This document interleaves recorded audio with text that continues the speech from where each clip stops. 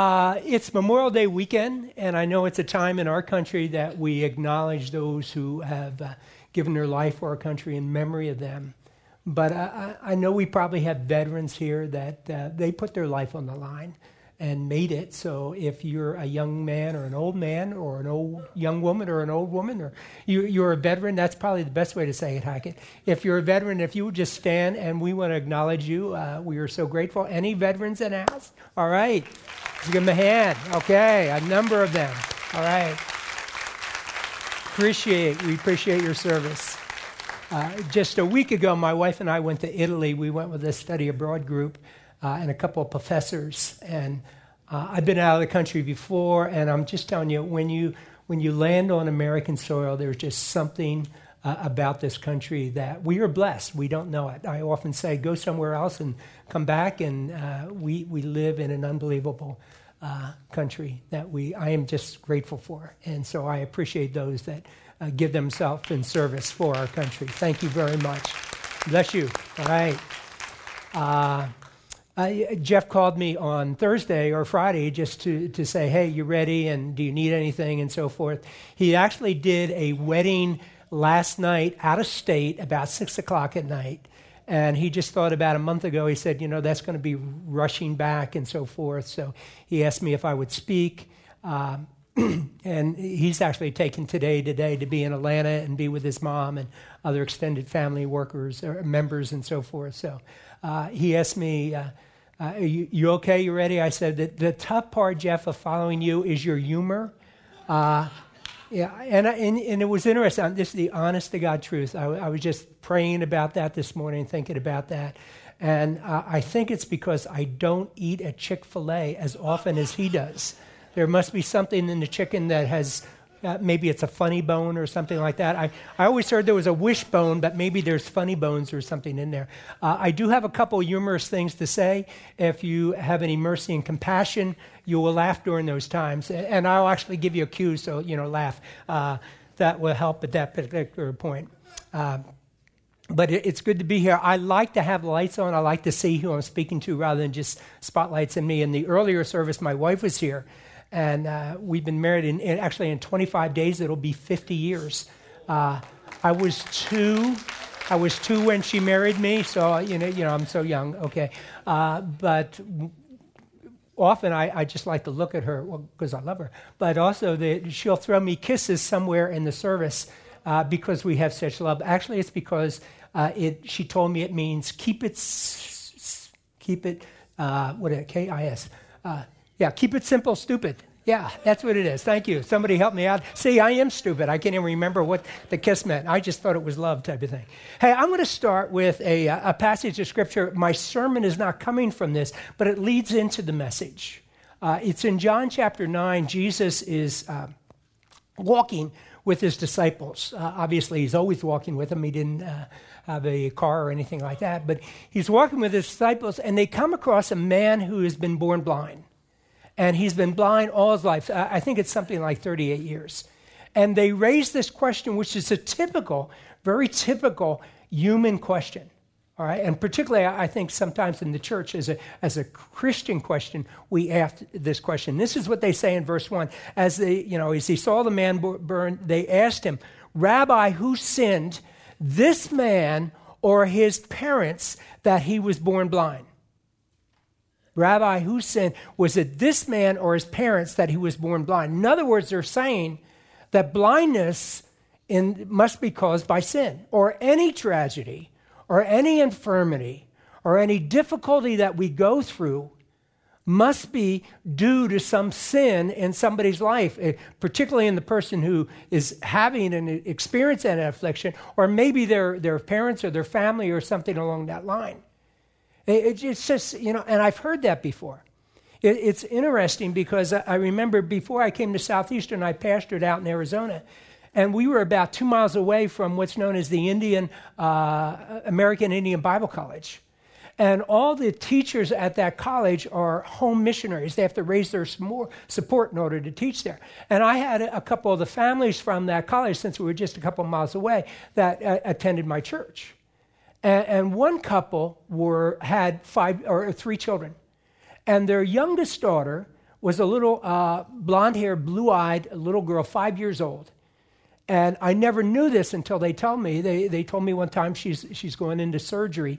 And I said, oh, I didn't know there was anything wrong. And he said, well, she's had a number of surgeries because she was born with a birthmark basically from her neck down. And here she is, a Caucasian, a white person, and yet she has this birthmark. And she said, she's been having skin grafts and so forth to kind of overcome that. And they said to me, they have been in a number of churches, and they're often, somebody in the church will tell them, well, why is your daughter this way? Is it, did she sin? Did you sin? Is there sin in your life? It's those sort of people I just want to punch in Jesus' name, but, whatever. But there are people that think that. So the disciples, here they are, spending their time with Jesus, with the King of Kings and Lords of Lords, all-knowing God, and yet they're still asking questions like this. They're human just like you and I. And they fall into this sort of thing, and it's just a common thing that we deal with. And I know as a pastor, sometimes I can remember young couples in my church that lost their child at birth, and they look at you as the pastor and say, Pastor, why? Give us the answer for that sort of thing. And I wish I had all the answers. There's an old movie, I'm trying to think how many years ago, maybe 20, 30 years ago, called Rudy. If you ever saw that movie, Rudy's dream is to play football for the University of Notre Dame. It's actually based on a true story of the movie. And he applies to Notre Dame, doesn't get in, and so he applies to a junior college right like next to Notre Dame. And each year he's applying again, trying to get in. Finally, at the end of his second year at the community college, he gets into Notre Dame and starts playing on the football team, but never is, he's there in practice. He's a walk-on, and he's willing to give his all, but never can suit up on game day. Not until the last game of the season does he actually am allowed to suit up and go out on the field with the team because he's ready to graduate and it's his last time. And just at the end of the game, he finally gets in. But while he's in the community college, he's asking his priest, why is this happening? Why can't I get in? I'm giving my all, and then even when he's finally practicing with them, he's not allowed to suit up. His name's never on the list.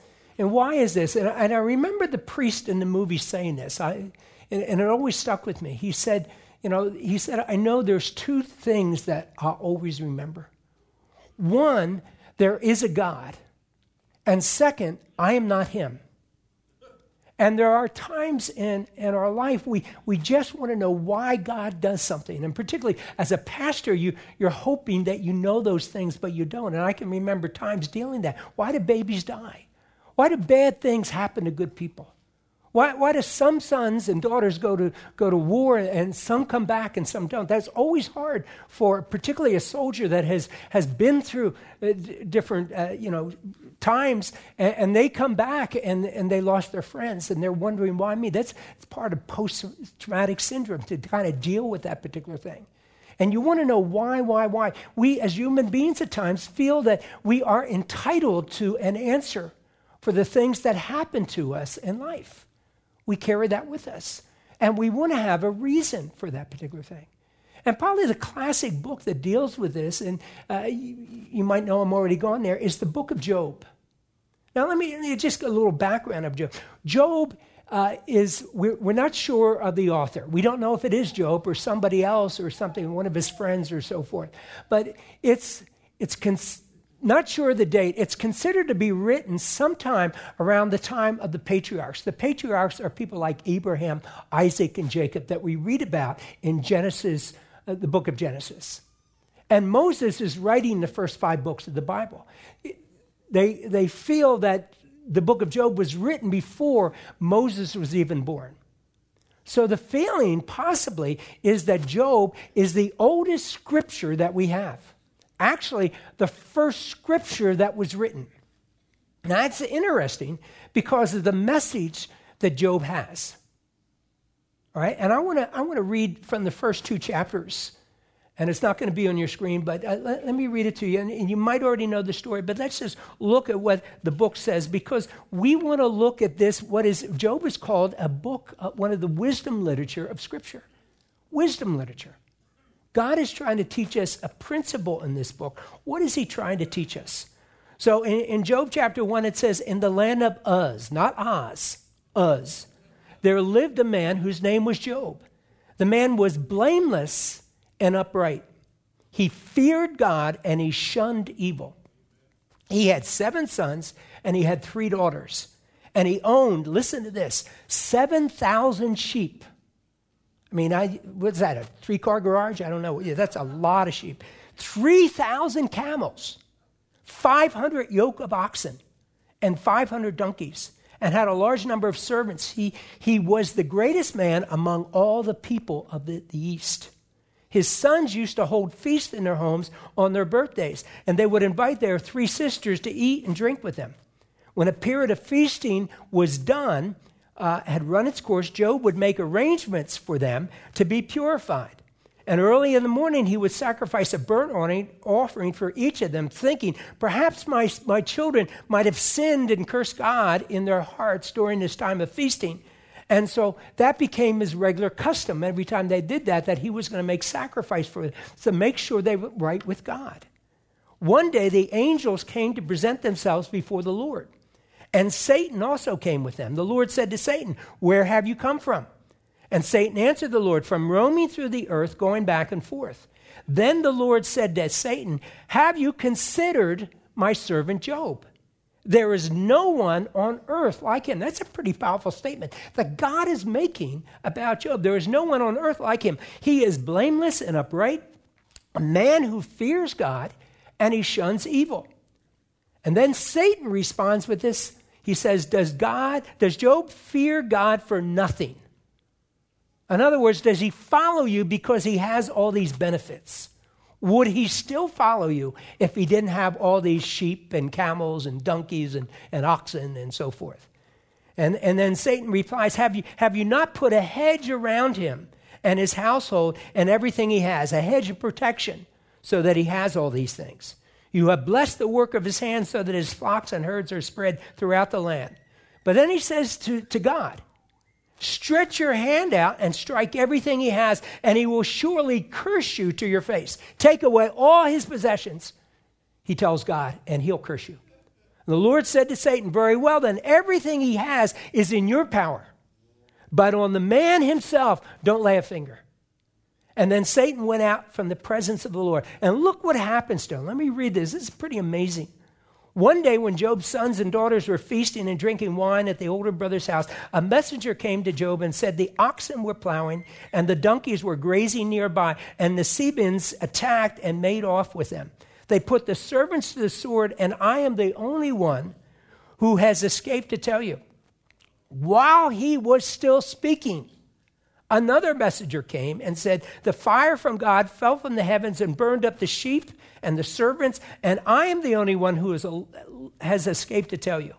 While he was still speaking, another messenger came and said, the Chaldeans formed 3 raiding parties and swept down on your camels and made off with them. They put the servants to the sword, and I am the only one who escaped to tell you. While he was still speaking, yet another messenger came and said, your sons and daughters were feasting and drinking wine at the oldest brother's house, when suddenly a mighty wind swept out in from the desert and struck the 4 corners of the house. It collapsed on them, and they are dead.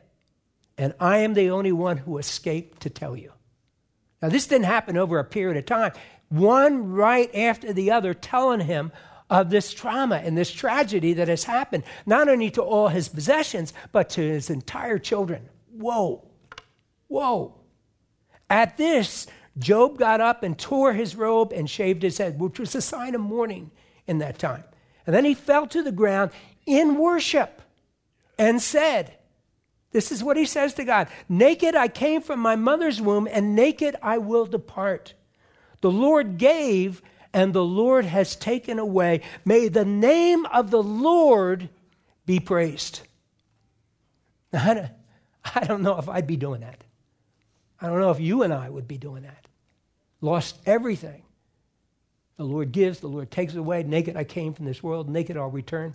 May the name of the Lord be praised. After hearing all that news, right? Wow. In all this, it says, Job did not sin by charging God with wrongdoing. On another day, the angels came to present themselves before the Lord, and Satan also came with them to present himself before him. And the Lord said to Satan, where have you come from?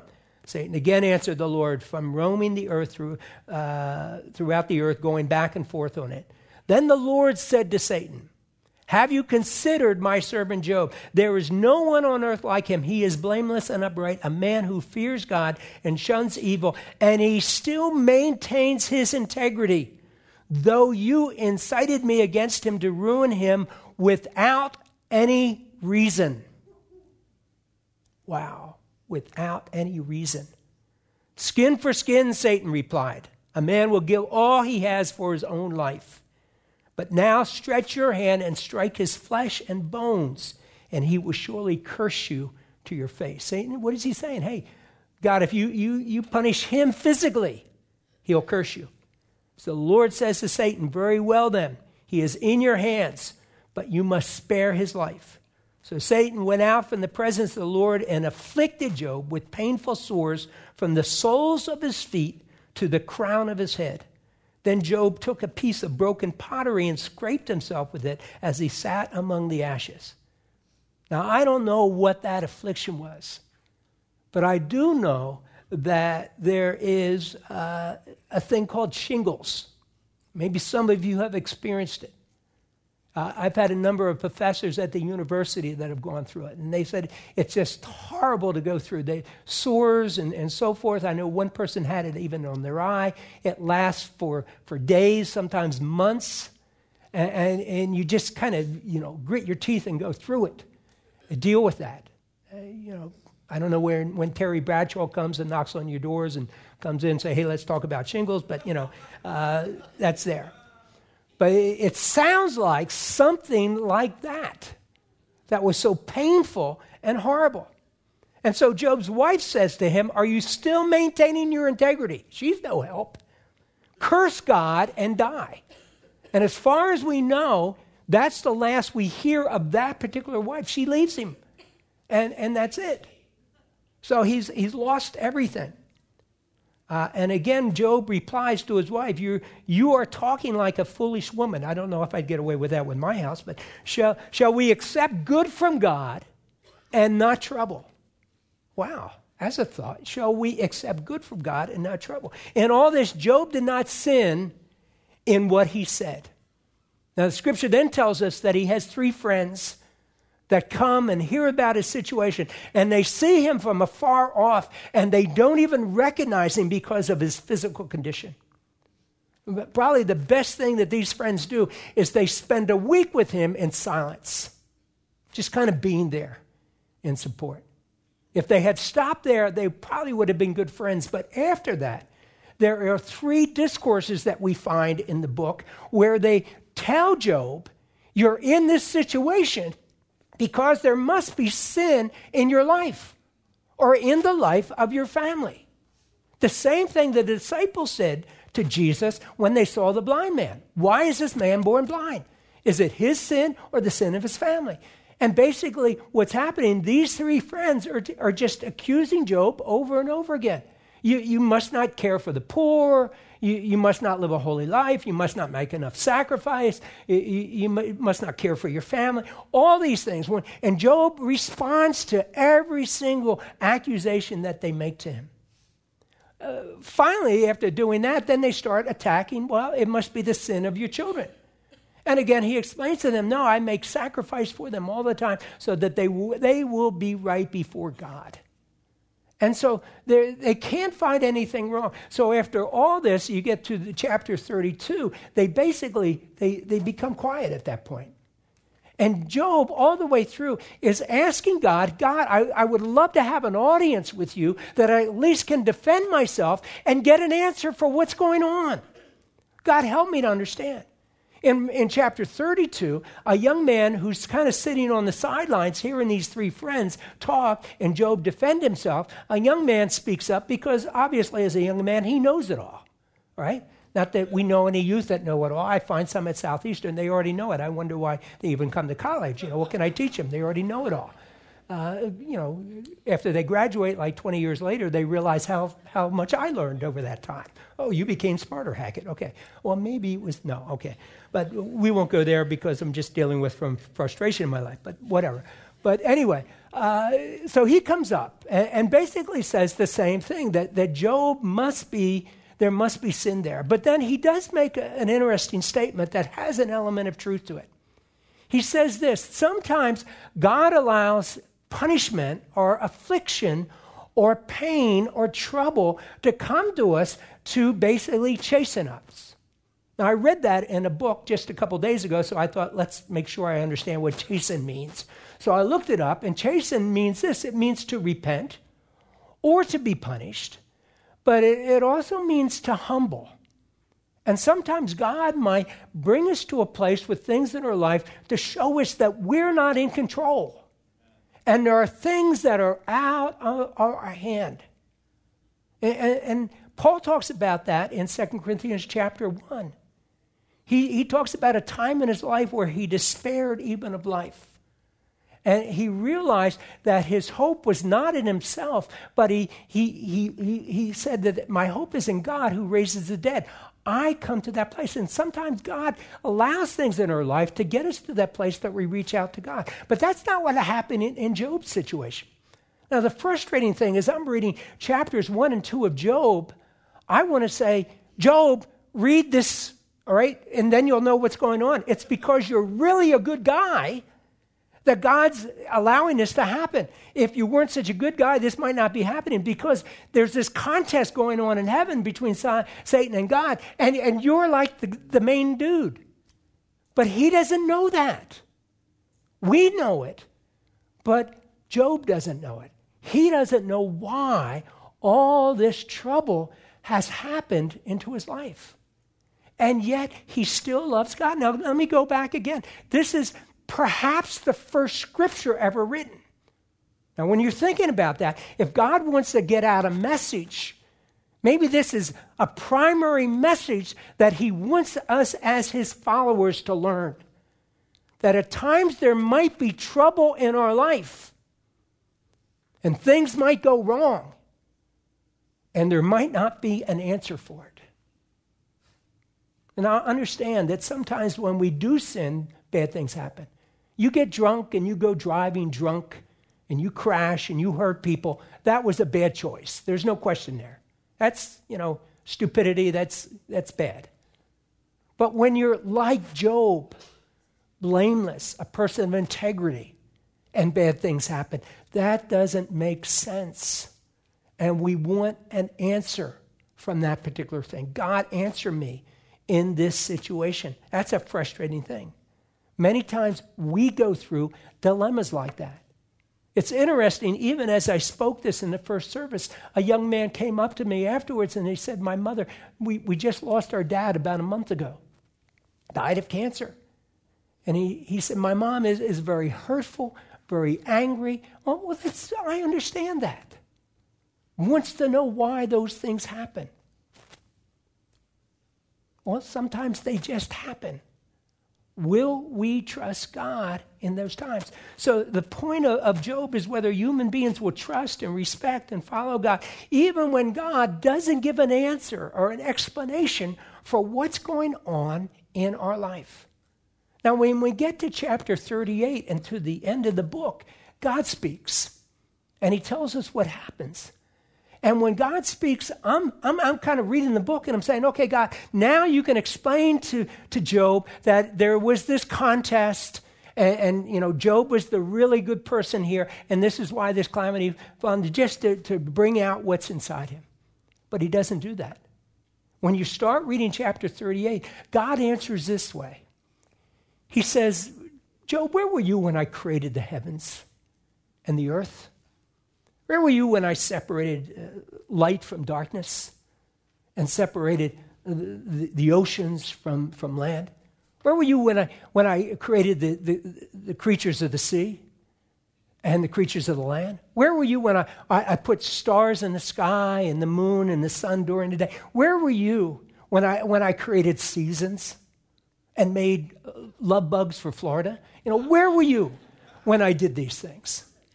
And it's kind of like, God, why are you answering that way?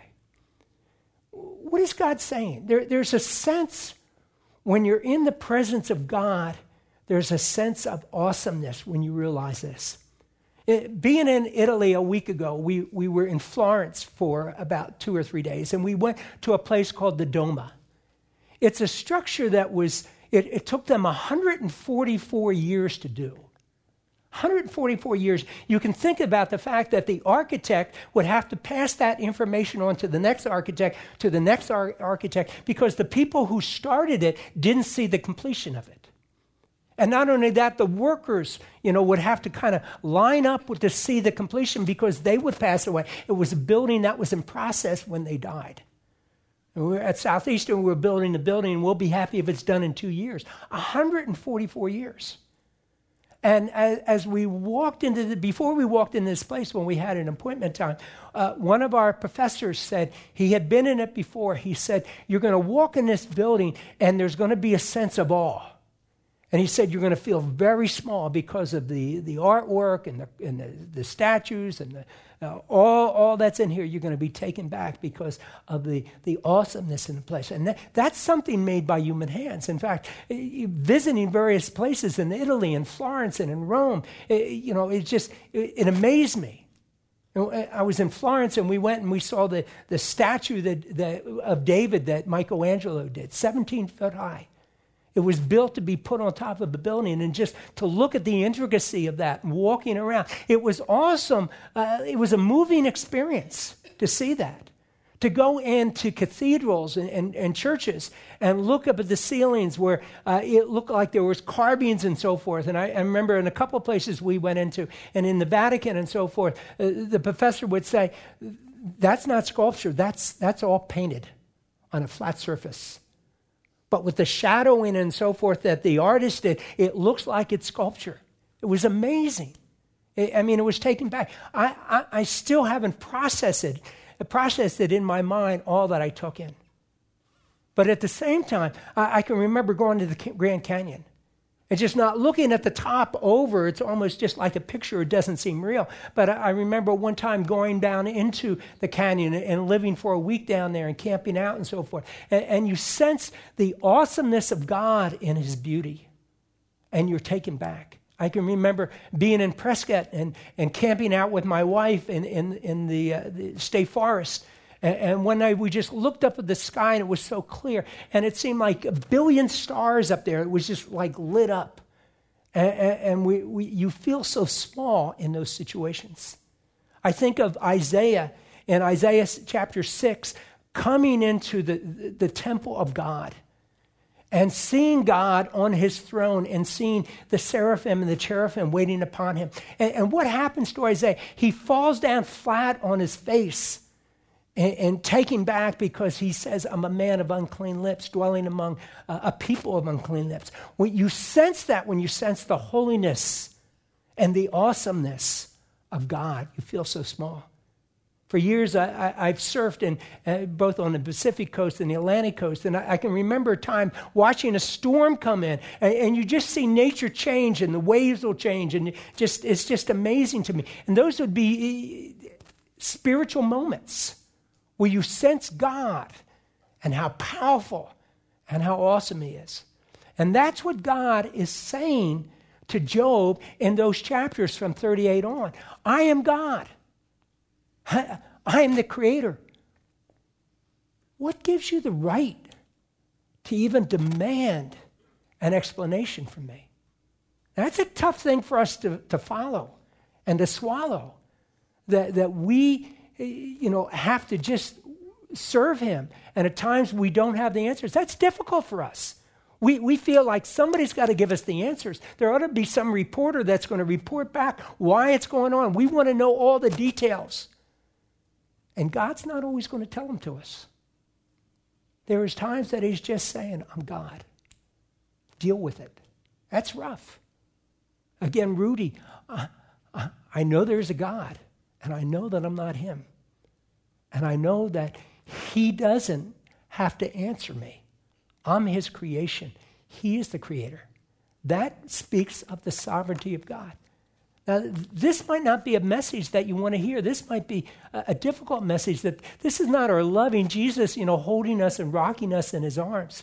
This is a rough thing, but that's part of who our God is that we serve.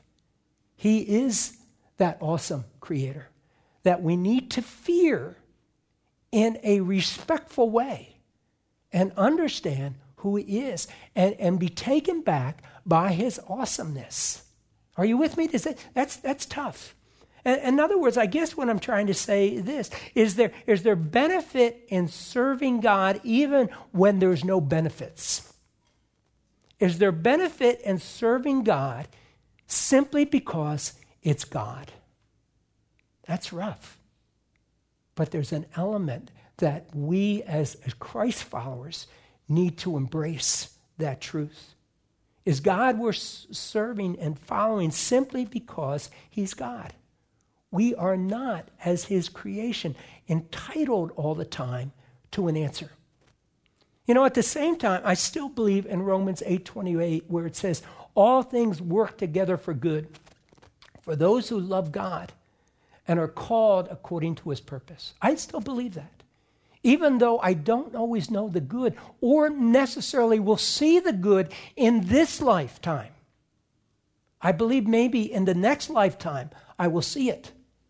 I think there's more element of that. In fact, I always feel when I get to heaven, I'm going to be able to ask God about all the answers to all these questions that I don't have. But maybe when I get there, I'll be so taken back by who he is and his awesomeness, I won't feel the need to do that because he's God.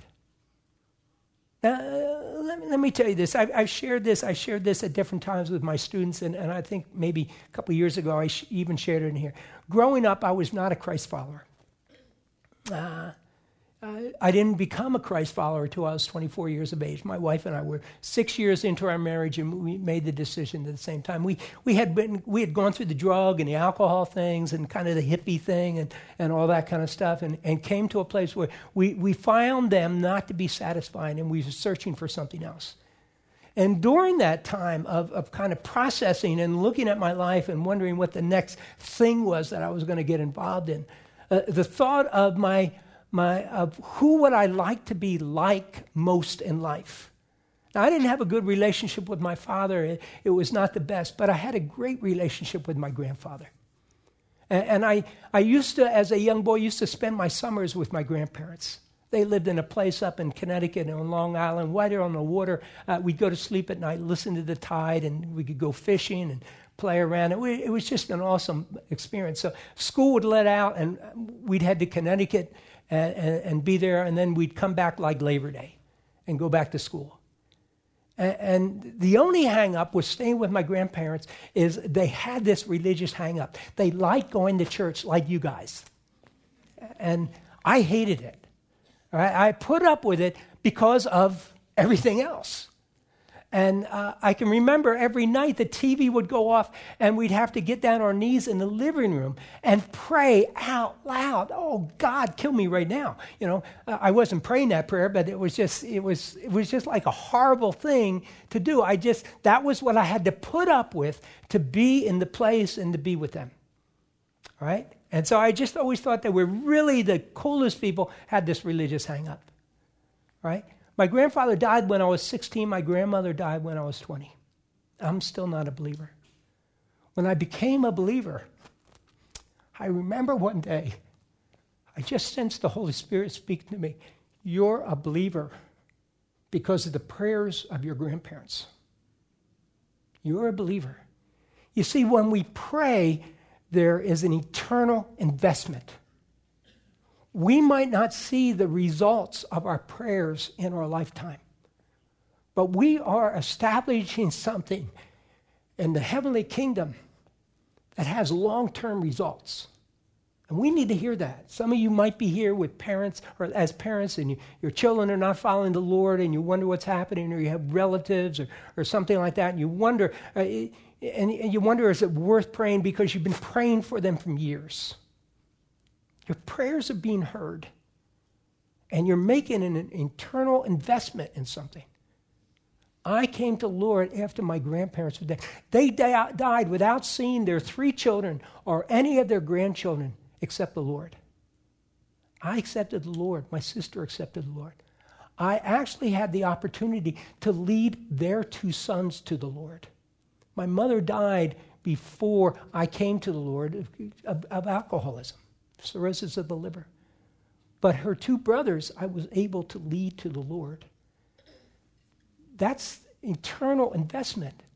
All things went together for good. I wonder, when my grandparents died, if they thought that following God was in vain. I don't think so. But they didn't see the results of those prayers in their lifetime here on this earth. God does all things work together for good, in spite of the fact that none of our children, none of our grandchildren are following you. Are our prayers in vain? I wonder how many times the enemy would bring that thought to them, maybe causing them to sin. Those are tough things. I believe now they know, and just in my own belief that that's there. Now, the neat thing about Job is you read the last chapter, God blessed him more in his latter years than he did. He got 10 more children.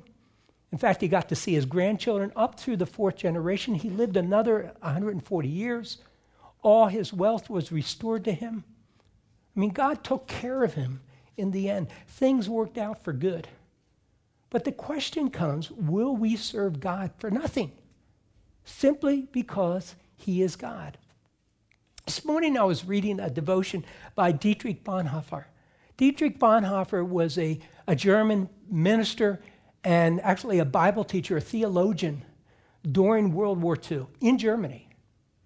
And he realized what Hitler was doing, and he got with a number of friends, and they came up with a conspiracy plan to kill Hitler. I think some of you might have seen the movie with Tom Cruise, Valkyrie. Basically, it's part of Bonhoeffer being involved in that. But Bonhoeffer, like the movie in Valkyrie, was one of those who were arrested before World War II ended. And he was arrested and put in prison. 6 months before the end of World War II, he was hanged along with other conspirators. And he has letters that he had written from prison. And in one of them he says this, let me read it to you. We seldom live in ideal circumstances. More often than not, these are less desirable than we would like them to be. But circumstances need not control the quality of our life. It is what we make of them, those circumstances, which will determine life's directions. It is when we do not give way to fear, anger, disappointment, and frustration that we can transcend the limits of our situation. Therefore, we need to celebrate what we have. Do what we can and trust God for the outcome. That's powerful, to be written in his situation, knowing that he might not make it through his prison time and would eventually be hanged. What I want to tell you, some simple principles here. Number one, remember if you're in that situation or when you go through that situation, if it hasn't happened yet, where you just wonder why God is allowing certain things to happen. This is one thing that God gives us. We can express those things to God. And we can express them even in our anger and frustration. I say this all the time. Over 50% of the Psalms, of the 150 Psalms, over 50% of them are complaints, laments. God is saying, I'd rather have you complain to me than punch your spouse or kick the dog or, shoot the kids or, any of those things. Talk to me. I can handle it. I'm God. And he gives us those Psalms to let us know that we can express that anger and pain to him. In fact, he even gives us a book of complaints. It's called Lamentations. Laments. It's interesting to me always when I read Lamentations. In the very middle, we get to chapter 3. And Jeremiah says, but at the same time, I know your mercies are new every morning. It's just interesting. But we can complain to God. He will handle it. And in those bringing it and expressing to God, that's a cleansing type of thing. That's a counseling type of thing that eventually we will feel good just to get those things off our chest and be able to express them to a God who really cares. So remember, if you're angry, if you're frustrated, if you're looking for answers, pray about it. A second thing, in your prayers, ask God to give you a right spirit and a right attitude as you go through the trauma that you're in. Now, I know that's sometimes hard to do. God tells us a command, love your enemy and pray for your enemy. Now, I've had people that he's nudged me about, I want you to pray for them. I'm going to tell you, my prayers for them don't start off real good. I do it because I have to. Do you ever do something because you have to? Right? It's kind of like your mom tells you to sit down. I'm not sitting down. Sit down or there'll be the end. And you sit down, but you say, I'm standing up on the inside. I got you. Right? And I think we sometimes do that when God asks us to pray for our enemy. But if you've ever done that, you know that all of a sudden you start to take a different view of your enemy in the process of doing that. They become less of an enemy. You start to understand them differently. You start to view them differently. Why? Because in your prayers, over a period of time, you start to see them from God's perspective. And you see that they're a person just like you with faults and with problems. And your attitude changes. So don't be afraid, second, just to ask God for a right spirit and a right attitude. When things are going bad and it seems like all hell is breaking loose in your life, express it to God. Help me to have the right attitude about this. And third, and maybe the last, maybe there's something in the situation that God wants to teach us. Now, at times, so pray for that. Lord, this is a horrible situation. If you're trying to teach me something, man, let me know what it is because I want to get through this. I want my attitude to change. I want the situation. So teach me what I need to learn here. I know it might not be sin in my life or this or that, but just teach me what's going on there. Now, I'm going to be honest with you. There's a lot of times I've prayed that prayer where God has simply communicated to me just through thoughts and God thoughts. God doesn't speak to me audibly or anything like that. But just through thoughts, he communicates to me. Bill, will you trust me? Even though I don't give you the answer. Trust me. Trust me. Trust me. And sometimes that's the only answer he's given. And there's some things that I have a peace about, even though I don't know why they happened. But I trust that he is a good God. And he loves me. And he loves you. I trust that all things do work together for good, even though I won't see them necessarily in this life. But one day I believe I will see all the good because he has a home for us in heaven where there is no cancer, there is no affliction, there is no pain, there is no disease. Death sometimes is the ultimate healing for some of us. We'll all walk there. We'll all see. We'll all hear. All will be well. Sometimes we pray for that in this life, and then somebody dies, and what happened? Well, God healed them. He took them home. And believe me, they don't want to come back. They're happy. They're more worried about your feeling their loss, but they're fine. Hey, I'm well over here. Why would I want to go back? Are you nuts? Right? Not that I've been there, but I really believe that's it. Okay? So maybe today you're just going through that, or you know somebody going through that. And I'd like to just close in prayer. For you, if you're in this room and you're in that place where, why is God allowing this to happen? Why is all hell breaking loose in my life? What is the reason? Lord, help me in this. If that's you, or if you know somebody like you, let's pray for them at this time. Lord, grant that we will live in response to your will and response to your enabling power, rather than by our circumstances and our weaknesses. Father, may we rise above the situations that we face, and rest completely in your loving arms. With you and with us, we can face difficulties all around us. So Lord, we cast our cares on you because you care for us. Father, we desire to follow you no matter what, even when there's no other benefit than just following you. Give us this day and every day strength to do that. We pray it in Jesus' name. Amen. God bless you. Have a great Memorial Day weekend. All right? We'll see you next week. Okay. Yeah.